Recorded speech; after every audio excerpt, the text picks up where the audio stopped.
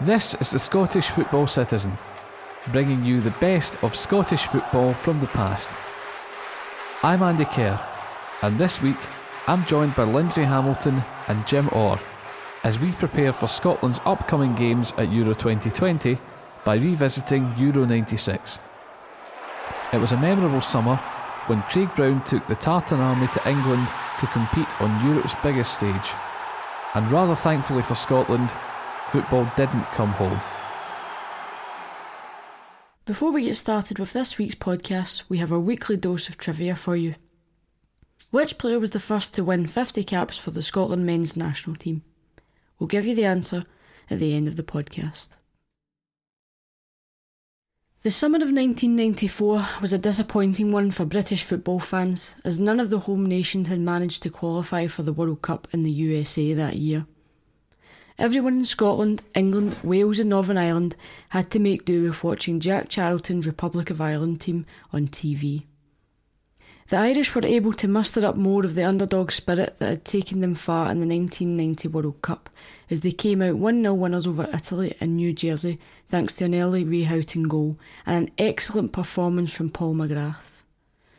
Charlton's Ireland side made it to the last 16 where they were beaten 2-0 by the Netherlands. The only Scots to officially make it to the tournament were Tommy Coyne, who played for the Republic of Ireland, and the referee Les Mottram, who supervised 2 games at the tournament. For England, it was a huge failure, given they had been chosen to host the upcoming European Championships. The FA sacked their manager Graham Taylor and replaced him with Terry Venables, but with qualification for the Euros secured by virtue of hosting the tournament, the English wouldn't play another competitive game for the next 2 years.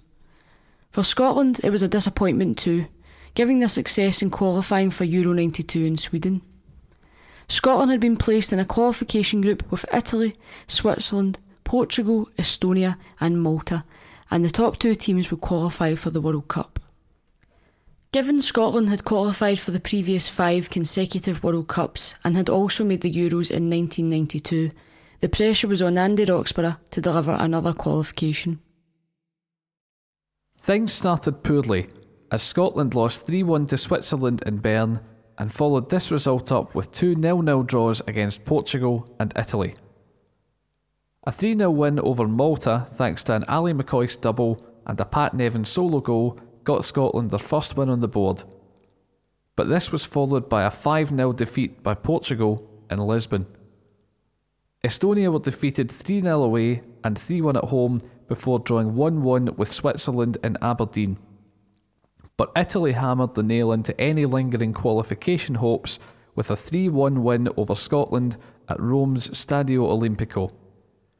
While the Scots finished qualification with a 2-0 away win over Malta, it was a game that counted for nothing, as Scotland slumped to 4th place behind Italy and Switzerland, who qualified, and Portugal, who missed out by 1 point.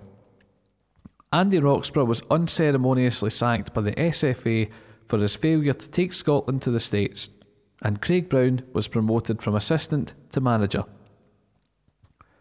When England hosted the World Cup in 1966, Scotland had missed out on qualification due to an agonising defeat in Naples at the hands of the Italians, and they stayed at home while England went on to lift the trophy.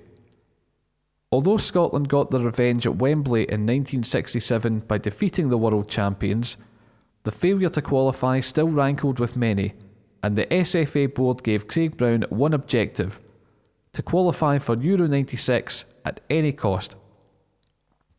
Brown told the Press and Journal in 2020, "We were told when I got the job that if we didn't qualify for Euro 96, you were sacked because it's right next door. You couldn't get a European Championship as handy for the Tartan Army. The pressure on you to qualify for those events was considerable." Scotland's qualifying group contained Russia, Finland, Greece, the Faroe Islands and San Marino. The top 2 teams would qualify, and things started well for Scotland as goals from John Collins and Duncan Shearer led them to a 2-0 victory in Helsinki. Brown's men then defeated the Faroes 5-1 at Hampden before getting a credible 1-1 draw against Russia at home. A 1-0 defeat to Greece in Athens was a slight disappointment, but a goalless draw with Russia and back-to-back 2-0 wins over San Marino put the Scots back on track.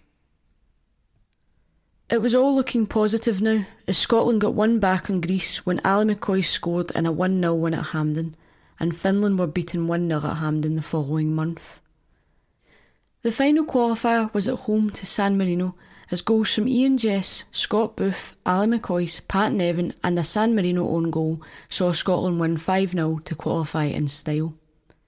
Finishing second in the group, Brown had met his objective, and the Tartan Army would be invading England in cars, trains, buses and planes in the summer of 1996. Scotland had only lost 3 goals over the course of the 10 qualifying games, a feat they would go on to repeat when qualifying for the World Cup in France 2 years later. Brown's philosophy was simple: if you don't lose goals, you don't lose games. Craig Brown chose a squad of 22 players with weeks to go before the start of the tournament. It was to be a squad with plenty of experience, including Jim Leighton, who had 74 caps, Andy Gorham, who had 36 caps, and Ali McCoist, who had 52 caps. While some players such as Tosh McKinlay, who had 4 caps, and Nicky Walker, who had 2 caps, were included, most players had already had their fair share of action wearing the dark blue of Scotland. Given that Scotland had played in a 3-5-2 formation in qualification where Tom Boyd, Colin Hendry and Colin Calderwood had been solid at the back, there was no reason to mess with a winning formula, and all 3 were included in the squad. Also, gone was Andy Roxburgh's unusual method of giving the outfield players squad numbers based on the amount of caps they had, and it was back to more conventional numbering. Ali McCoist would no longer confuse people being at number 5 instead of his regular number 9. To prepare for the tournament, Brown took his squad over to the USA, echoing his and Andy Roxburgh's pre-tournament training from Euro 92 in Sweden. Unlike England's antics in the Far East, which attracted all sorts of media attention for all the wrong reasons, Brown had insisted that the squad were to be on their best behaviour while the players were out and about. The squad getting to go to a Rod Stewart concert and going on stage to sing with him was about as wild as it got for the Scots.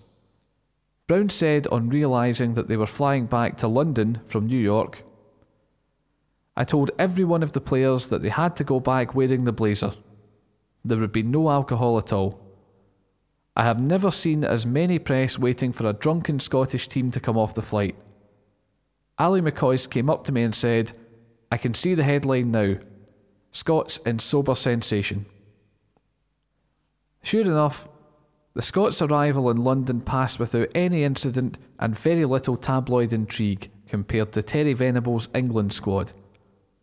When the groups were drawn for the tournament, there was huge interest in the UK, as Scotland were drawn in Group A with Switzerland, the Netherlands and, you guessed it, England.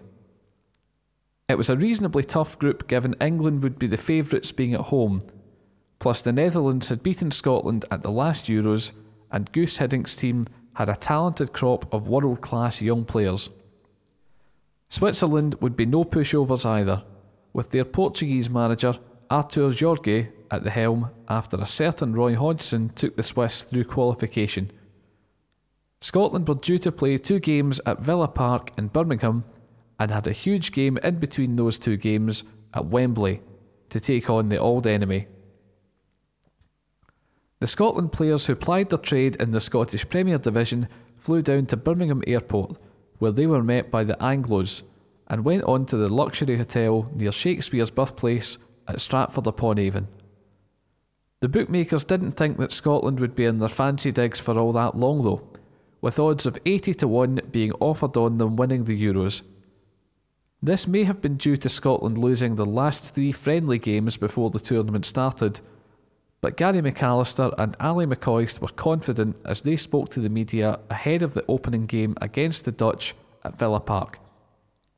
Craig Brown echoed this by saying, "I think that many Scots people will be putting a few pounds on us," when he spoke to Des Lynam. On the 10th of June 1996, Scotland prepared to open their tournament against the Netherlands, 2 days after the opening game where England and Switzerland played out a 1-1 draw at Wembley.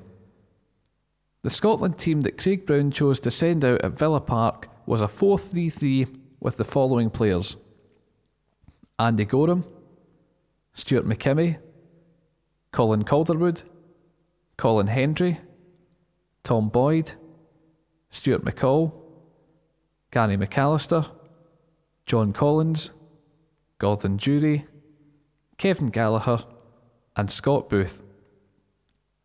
The Netherlands had some serious talent in their team, including Edwin van der Sar, Ronald de Boer, Clarence Seedorf, Edgar Davids, Dennis Bergkamp and Jordi Cruyff, son of Johan Cruyff. They also had players such as Patrick Kluivert and Philip Cocu on the bench, so it was clear that the Dutch were no pushovers. Despite this and the fact the Dutch were one of the potential favourites for the Euros, they were no longer at their peak as they had been in 1988 and 1992. The Dutch fans were confident too, with one supporter who was interviewed by the Associated Press claiming, "The Scots are saving themselves for England. No problem for us." At 4:30 p.m, Leif Sundell, the Swedish referee, blew his whistle and Scotland's tournament had started.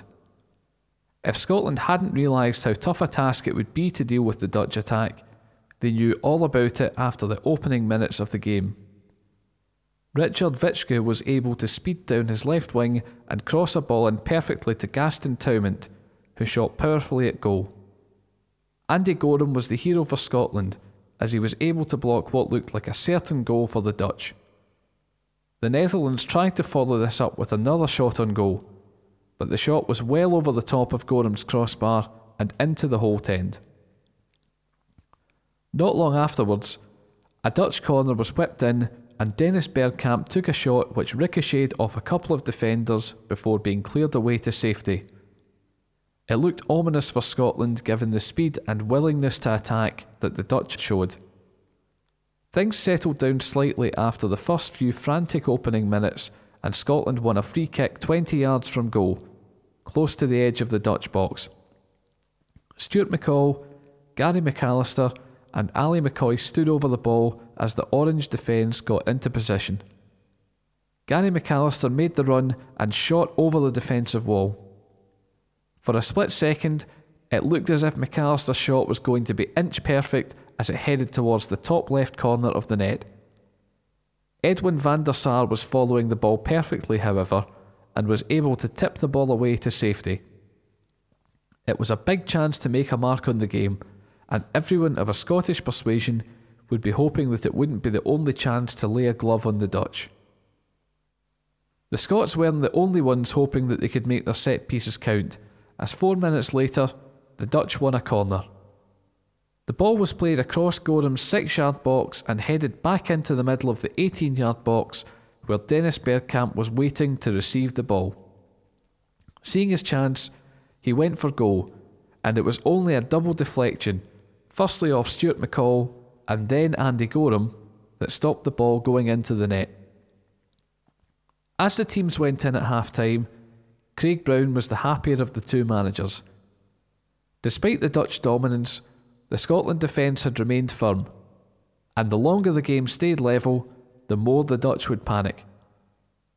Brown replaced Scott Booth with John Spencer at the start of the second half, hoping to get forward more. As the second half got underway, the Dutch started off well again, and in the 53rd minute, Edgar Davids sent in a cross to Clarence Seedorf in the middle of Scotland's box. The Scottish defence missed the ball completely, and Seedorf had the freedom of Villa Park to aim for goal with his head. He headed downwards in the hope of beating Andy Goram, which he did, but his aim was poor, and the ball ended up bouncing over the bar. Another warning from the Dutch attack, but wouldn't they be left to rue their chances? Kevin Gallagher came off for Scotland and was replaced by Billy McKinlay in the 56th minute, and the Dutch replaced Gaston Toumont with Patrick Kluivert to freshen up their attack. As the clock kept ticking, it remained goalless, and Group A looked like it could be just as open as it was before any of the games had kicked off, The Netherlands won a corner with just under 10 minutes to go, which was taken by Seedorf, and it found a Dutch head after looping across just about everyone on the field. The header looked to be going in, and Andy Goram was beaten, but Colin Hendry was able to clear off the line. The Scots were starting to believe now, but could they hold on just a bit longer? Minutes later, the Dutch would test the Scottish defence yet again. Clarence Seedorf received a pass on the left side and took a shot at Goram's goal, only for the ball to be deflected over the crossbar. Time really was of the essence now, and Craig Brown used the opportunity to wind the clock down by replacing Stuart McKimmie with Craig Burley. After 90 minutes plus injury time, the score was still Scotland 0, Netherlands 0, and the Swedish referee had seen enough. As he blew his whistle, the roars of delight from the Tartan army would make any passers-by think that Scotland had won the game. The stubborn Scottish defence had done their job remarkably well, and after all four teams having played their first game in the group, it was wide open. As the handshakes were dished out and shirts exchanged, Scotland's thoughts immediately turned to the biggest game of the entire tournament in the eyes of many British football fans, a derby at Wembley against England. In the days and weeks leading up to this match, you couldn't escape the oldest international football derby in the world being played on the biggest stage on the continent. Not that this fixture wasn't hyped up enough already, but Scotland and England had not met since 1989, when England had won 2-0 in the Rouse Cup, with goals coming from Chris Waddle and Steve Bull. As England's John Barnes put it, no matter who's playing well, that's a unique match and Scotland want to turn us over. While Scotland drawing against the Netherlands had been considered a great start to the tournament by the Scottish press, their English counterparts were less than thrilled by England's failure to see off the Swiss in their opening game. Add to that the debauchery involving a dentist's chair and copious amounts of alcohol during England's pre-tournament preparations meant the pressure really was on Terry Venables and his team to get a result against Scotland. With Scotland buoyed by their start and England up against it, surely something would have to give at Wembley. Saturday the 15th of June came around, and unfortunately the focus of the nation was taken away on the morning of the game by an IRA bomb which went off in Manchester's Arndale Centre, relatively close to Old Trafford, which was one of the host venues. Miraculously, despite 212 people being injured in the blast, there were no fatalities, and the games were able to continue as planned. Craig Brown changed his formation from a 4-3-3 that he had used against the Dutch to a 5-3-2 to combat the English attacking threat. Kevin Gallagher and Scott Booth dropped out of the starting 11 to be replaced by Tosh McKinlay and John Spencer. England unsurprisingly put out a strong team with the likes of David Seaman, Gareth Southgate, Tony Adams, Alan Shearer, Steve McManaman and Paul Gascoigne all starting. There was a lot of debate around Gascoigne, who at this point was a Rangers player and had enjoyed a good season under Walter Smith at Ibrox. Gascoigne, ever the joker, had been involved in the now infamous exploits in the Far East involving a dentist chair and had been panned by sections of the English media. But it would be foolish to write off one of England's most naturally gifted players in a generation.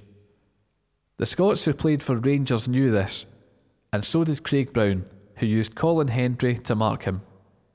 If either team could get a winner here, it would open up the possibility of winning the group and qualifying for the quarter-finals. At 3 p.m, Pierluigi Pareto blew his whistle, and Gordon Durie kicked off in the glorious London sunshine. The first half of the game was a scrappy affair, with very little between the teams. But Scotland had the first attack of any real note when a long ball from Tom Boyd found Tosh McKinlay in the middle of the park with acres of space to run into. McKinlay crossed to the near side where Gary McAllister was waiting. McAllister passed back to the middle of the park, where Stuart McCall played a quick 1-2 with Stuart McKimmie, whose cross into the box deflected off Stuart Pearce and out for a corner. John Collins took the corner, which David Seaman just managed to get a touch on, as Colin Henry was waiting to put the ball back into the mixer. Colin Calderwood received Henry's pass, but with 3 white shirts around him, he was unable to turn, and the ball fell kindly for Paul Gascoigne, who gratefully took the ball across to the far wing, where it went out for a throw-in. England had survived their scare, and at half-time the teams went in level. England 0, Scotland 0. Scotland could be pleased with their efforts in the first half, but would have to step up a gear to try and break down England.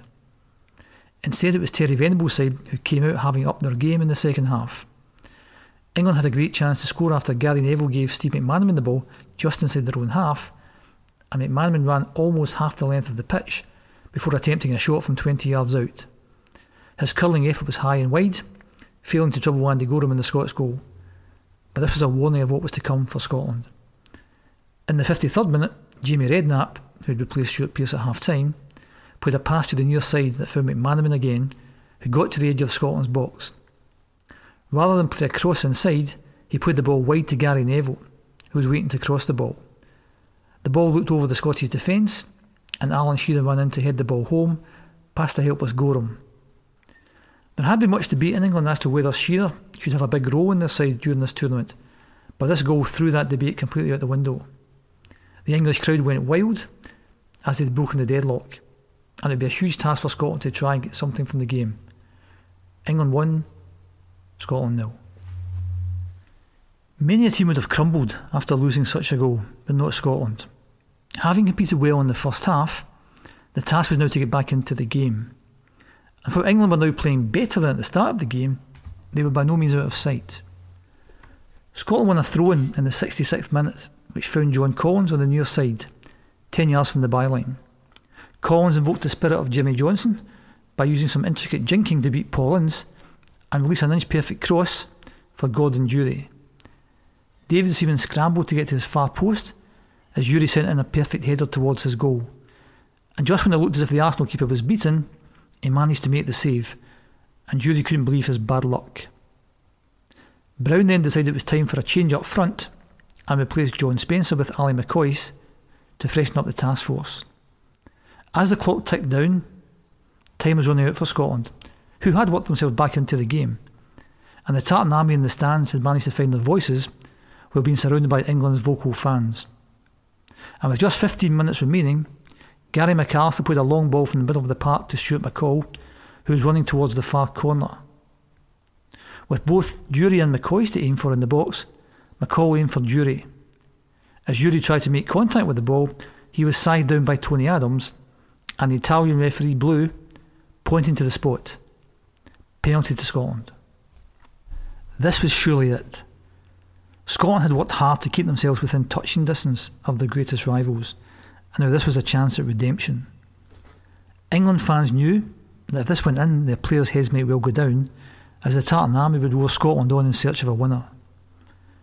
Scotland had many capable penalty takers in their side, and it was the captain Gary McAllister who took the ball and placed it on the spot. Seaman stood on his line, trying to psych out his opponent, as the referee blew to let McAllister go. The captain took a long run up and blasted the ball hard towards the bottom left of the net. Seaman leapt and made the save, putting the ball behind for a corner kick. Instead of Scottish cheers, it was England who were celebrating, avoiding their rivals coming back into the game. As McAllister looked despondent, the television replay showed that the ball had moved slightly just before the Scotland captain struck the ball.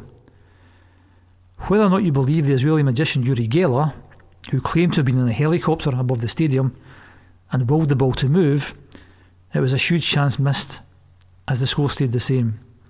England 1, Scotland 0. If that wasn't bad enough for Scotland, things were just about to get even worse. After the resultant corner had been taken, Seaman launched a long goal kick to Terry Sheringham, who played a short pass to Darren Anderton. Anderton found Paul Gascoigne running into space just in front of the Scotland's box. And with only Colin Henry between Gascoigne and Gorham in the Scotland goal, the Geordie playmaker chipped the ball mischievously over Henry before shooting with his right foot. Andy Gorham had no chance as the ball hit the back of the net, and the white shirts on and off the park broke into celebrations. Gascoigne had been kept relatively quiet until this point, but now he was the man of the moment. As Gascoigne lay down in the park and his teammates got water flasks to emulate his dentistry scenes from Hong Kong, the Scotland team could only wonder at what just happened. Within almost a minute of having a chance at redemption, victory had been cruelly snatched away from them, and there'd be no way back now. England 2, Scotland 0. And with just over 10 minutes to go, the game was effectively over.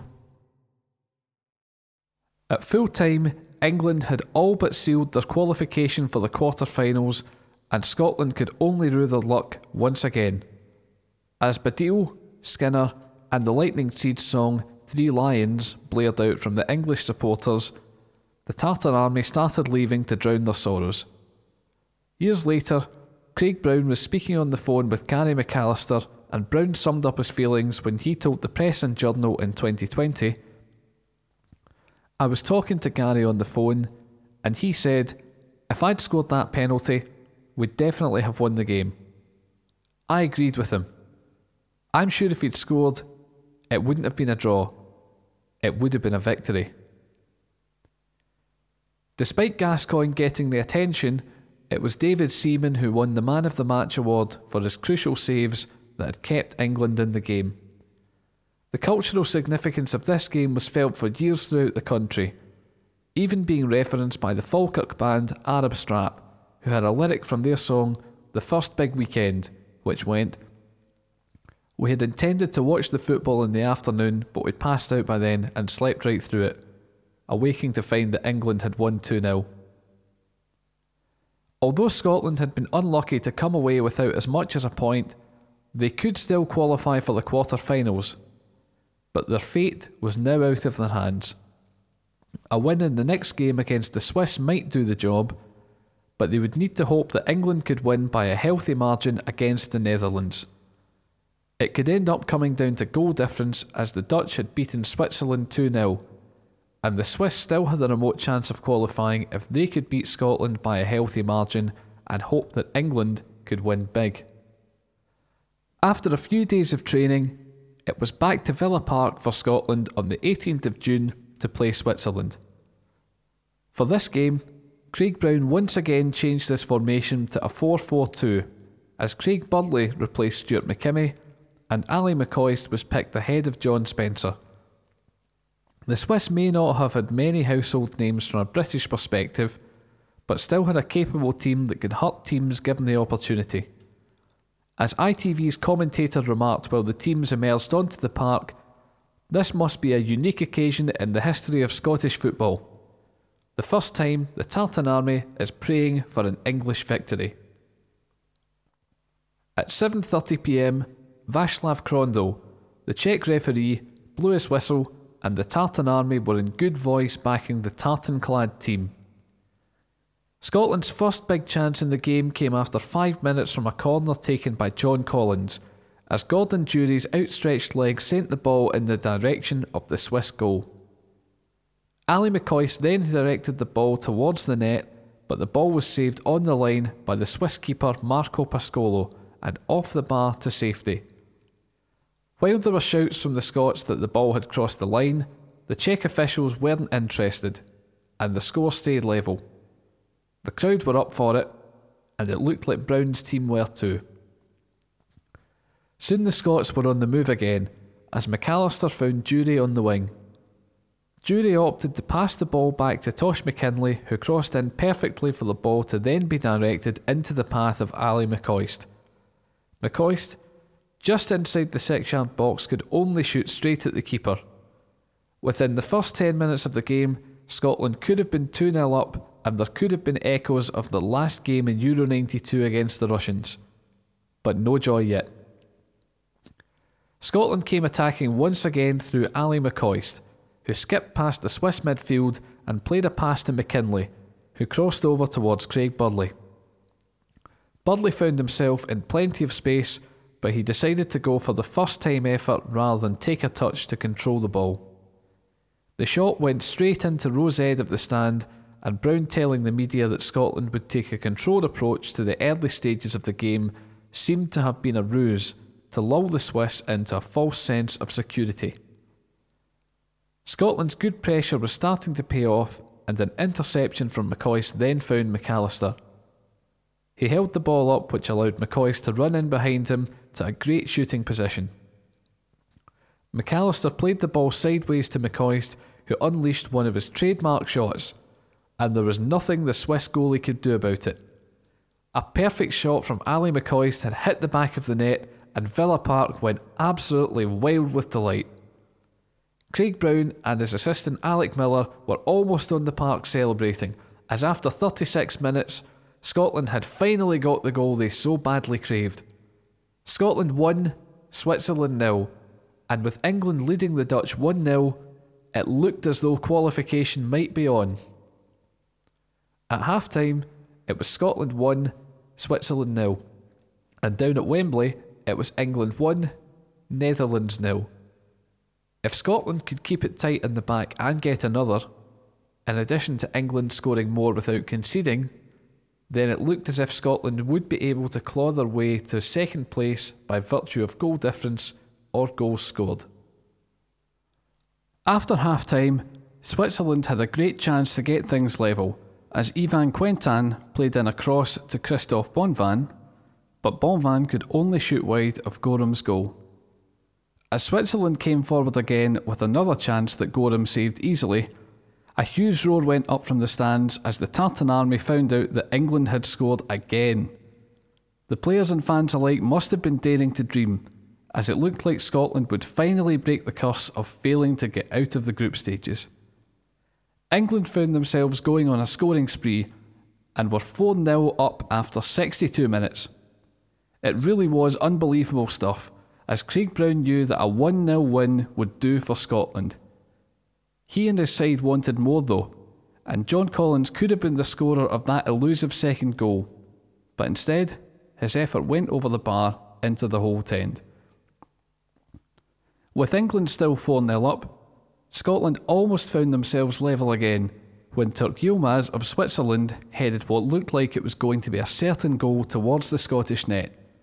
But Andy Gorham was the hero yet again as he got up to make a crucial save. Had that gone in, things would have looked grim for Scotland. As it turned out, they were about to get desperate, as news came in from Wembley that Patrick Kluivert had scored against England, leaving their score at 4-1. 4-0 would have sent Scotland through, but 4-1 left Scotland level on goal difference with the Dutch, going out on goals scored. It was time for one last big push to get another, as Brown took off Ali McCoist for John Spencer with 6 minutes to go. As the time was running out, the Tartan Army desperately willed on their heroes in dark blue to do the unthinkable. Stuart McCall found himself in space on the far wing and played a long cross towards Colin Hendry, who headed the ball back in the hope that Craig Burley would be able to beat the keeper. As the two leapt up for the ball, the Swiss goalie was able to catch the ball and launch a Swiss counter-attack. Despite Scotland having committed so many men forward to find another goal, the Swiss attack was stopped and the Scottish defence launched the ball forward, hoping for just one more shot at the Swiss goal. The Czech officials had seen enough though and blew for full time. Scotland had won 1-0 against Switzerland, but Patrick Kluivert had ruined the party as the Dutch qualified alongside England. Alas, the bookies had guessed correctly that Scotland would be going home quickly, despite Ian St John saying, "This is the best Scottish performance that I have seen for many, many years." Had even one of Scotland's early chances in the first 15 minutes gone in, Villa Park would have turned into the scene of the biggest party in the country. But instead, the players could only collapse on the pitch and wonder what might have been. Had they qualified ahead of the Dutch, Scotland would have been playing against France, and the Dutch ended up losing 5-4 on penalties to the French after a goalless draw. France were a side who many viewed as potential trophy winners in this tournament, but they fell to a defeat on penalties against the Czech Republic after another goalless draw in the semi-final. Back home, Scotland were welcomed by their fans, who simply hoped that there would be no repeat of 1966 for England. England defeated Spain on penalties after a goalless draw to set up a tie against Germany, where England lost 6-5 on penalties after a 1-1 draw. The Germans went on to win the final against the Czechs by virtue of the golden goal rule, whereby if a match went to extra time, the game would be won by the first team to score a goal. In an ironic twist, England's tournament song Three Lions became a huge hit in Germany due to their success in bringing the trophy home. Ultimately, Craig Brown had been successful in his first task, which was to take Scotland south to the Euros in 1996, and while it had ended up as yet another case study in glorious failure, Scotland had a national team that was worth shouting about again.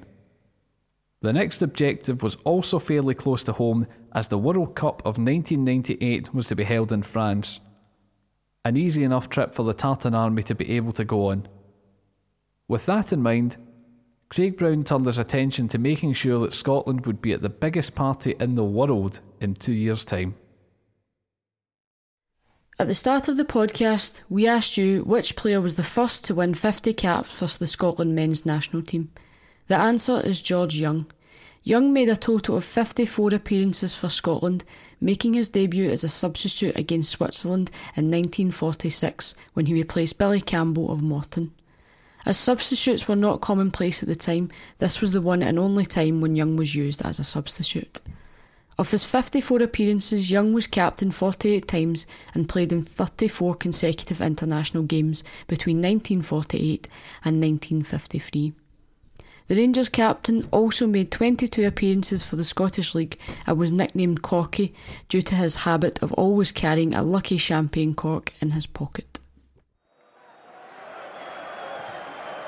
Thank you for listening to this edition of the Scottish Football Citizen. Subscribe to us on your favourite podcast platform so you never miss an episode. And join us again next week when we'll be looking back at more of the best of Scottish football from the past. If you'd like an extra football fix in your inbox every Tuesday, you can subscribe to Football Memories Scotland's weekly newsletter, The Football Special, and receive an email full of excellent pictures and stories from days gone by.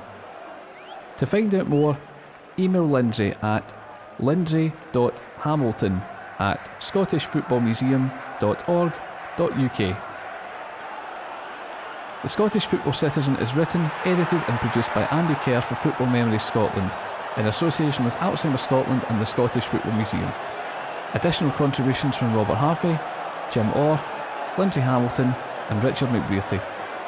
Additional material from BBC Sports Scotland, ITV Sport, The Press and Journal, STV Sport, iNews, The Associated Press, 442 Magazine and The First Big Weekend by Arab Snap, released by Chemical Underground Records.